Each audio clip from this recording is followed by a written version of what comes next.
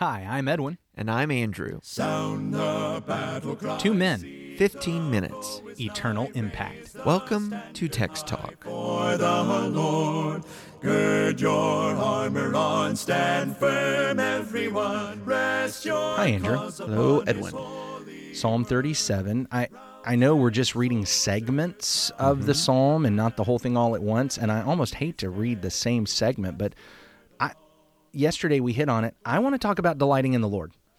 Absolutely. Let's do Psalm 37, verses 1 through 11. All right, go ahead. What are you reading I've from? got that from the NIV. Psalm 37, verses 1 through 11. Of David, do not fret because of evil men, or be envious of those who do wrong. For like the grass they will soon wither, like green plants they will soon die away. Trust in the Lord and do good. Dwell in the land and enjoy safe pasture. Delight yourself in the Lord, and he will give you the desires of your heart. Commit your way to the Lord. Trust in him, and he will do this. He will make your righteousness shine like the dawn, the justice of your cause like the noonday sun. Be still before the Lord, and wait patiently for him. Do not fret when men succeed in their ways, when they carry out their wicked schemes. Refrain from anger and turn from wrath. Do not fret, it leads only to evil. For evil men will be cut off, but those who hope in the Lord will inherit the land. A little while, and the wicked will be no more. Though you look for them, they will not be found. But the meek will inherit the land and enjoy great peace. Delight yourself in the Lord. That we talked about that yesterday as one of the 5 instructions that we have in this first segment of the psalm to help us stay cool. Yes. So we're going to Not be agitated. Not be agitated. And by the way, did you notice that NIV is on the fret train? Hey, man, they did. They were fretting all over the place. They're fretting Saying just like not the to ESV. fret. And the New King James, that's got to be the word. So this is the word. This is the word. Or don't be agitated. But in order to not do that, excuse me, we talked about trusting in the Lord, delighting in the Lord, committing our way to the Lord, being still before the Lord, and waiting patiently for him. That second one, though, I want to dive into that one because, just to be honest with you, Psalm 37 and verse 4 is my second favorite verse in the whole Bible.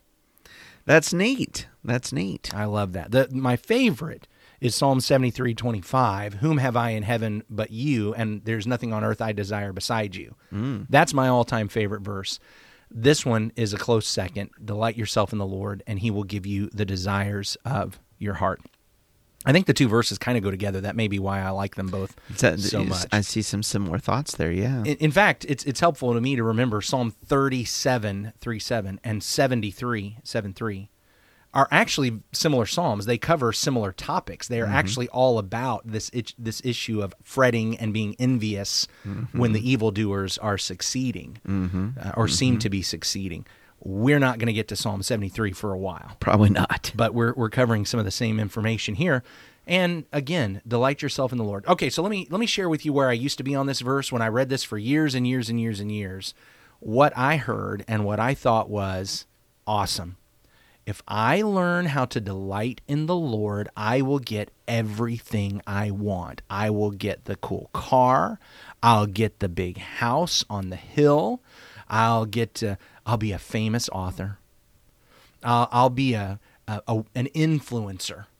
I'll be a mega billionaire. I mean, my podcast will have 1 million subscribers. If I delight in the Lord, I will get all of those things. If you delight in the Lord, you'll be Joe Rogan. Wow. Except for Joe Rogan's already Joe Rogan. Yeah, that'd be tough. So can you see how that's actually getting away from what this verse really is saying? Yeah, I guess. Well, let me tell you what I think. Well, so you're telling me about kind of your journey of understanding, and so I hate to speak for you. Okay, all right. But well, I guess my take on this is that if my delight is in the Lord, if that's what I want, then the promise is I may have the Lord. Yes, that is exactly it. And I missed that for years and years and years. I don't even remember. I mean, it's just a couple years ago that it finally hit me as I looked at this, that when I read this verse and thought, yes, if I love the Lord, I'll have lots of money. That what that said is I was actually delighting in money. Ooh, if I delight in the Lord, I'll get a cool car. Yeah. What I'm actually delighting in is the cool car. The Lord just becomes a means to an end. Let me tell you about the power of this verse right now, because there is such a popular teaching under the guise of Christianity, this health, wealth, prosperity teaching. And this has got to be one of the sugar stick verses to tell people love the Lord and you get all the desires of your heart. I mean, it says it right there in the Bible, Edwin. And so if you don't have the best car, if you're not flying on the private jet, you're probably not loving the Lord right. You're probably not believing him enough. And you're probably not delighting in him enough. Otherwise, you'd have the desires of your heart. I mean, buddy, that is preached like all the time. Well, I guess I was close to preaching that myself from this verse. And it finally hit me. Wait a minute. I'm actually not delighting in the Lord when that's what I want. When the Lord is just a means to an end, he's just an instrument. He's not God. In fact, when I just delight in the Lord so I can get the money or the car or the fame or the popularity or the relationships or the job or whatever it is that I'm actually pursuing, I'm actually diminishing God. Yeah. I'm not praising him.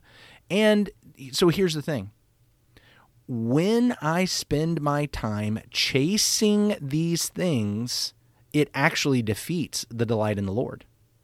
Well, and I think that the scripture, what gets twisted in that kind of a presentation is all this emphasis on, am I delighting enough? Okay, if I'm really believing right in God and claiming these things right in God, I'm going to get all this stuff. As opposed to the emphasis being on the Lord. Yeah. That this is the object of the delight and the passion and the desire, and an incredible blessing that I might have him. When I delight in the Lord, I will receive the Lord. Yeah. And I'll be delighted. To me, this is the secret sauce for instances like Paul and Silas being in a jail, having been beaten, having been mocked and ridiculed and unlawfully thrown in jail, and yet what are they doing at midnight? They are singing to God. Singing, praising, bringing glory to him. Why? Because their delight is in the Lord. And what do they know? Okay, they can throw me in prison. They can put my feet in stocks. They can put my hands in chains. They can beat me. I can be bleeding and miserable, and the rats can be licking at the wounds, and the bugs can start to be getting in them. It's a gross picture. And yet, I still have the Lord. And there's not a single thing that they did today that took the Lord away from me. Yeah. And so what can I... Yeah. I can be singing and praising and praying because I got the Lord. I've got the Lord. It's that Romans 8. Nothing can separate us from the love of Christ. Nobody else can see that I was picking up my Bible as you started talking. That's exactly where I was about to go. Yeah, It just occurred to me. I was thinking about Romans chapter 8 in the mix on this. Yeah, I see that. It doesn't matter in all these things. Well, let me back up here. I'm over to Romans 8. You know what? I'm going to start in verse 31. What then shall we say to these things? If God is for us, who can be against us? He who did not spare his own son, but gave him up for us all, how will he not also with him graciously give us all things? Who shall bring any charge against God's elect? It is God who justifies. Who is to condemn? Christ Jesus is the one who died, more than that, who was raised, who is at the right hand of God, who indeed is interceding for us.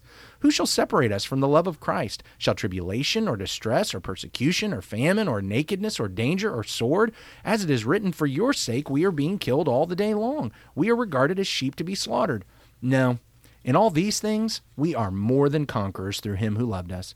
For I am sure that neither death, nor life, nor angels, nor rulers, nor things present, nor things to come, nor powers, nor height, nor depth, nor anything else in all creation will be able to separate us from the love of God in Christ Jesus our Lord.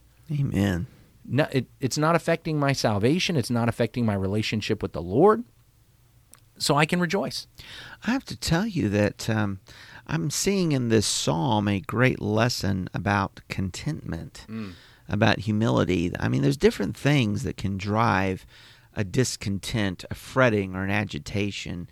It may not be that I feel like It's not that I feel like I'm not getting my fair share, and so I'm discontent. I'm looking around and seeing, again, the prosperity of the wicked, and all of their schemes prosper, and that can feed a discontent. That there's injustice around here and troubles and this and that.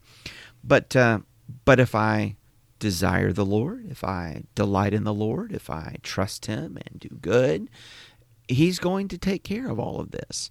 And David, from this perspective of age, can look back and see how the Lord really did take care of the righteous. And so be content. Be content with that. So let's think here in the last 2 minutes. What can feed our delight for the Lord? What do you think? What would feed that delight? How do I grow that delight?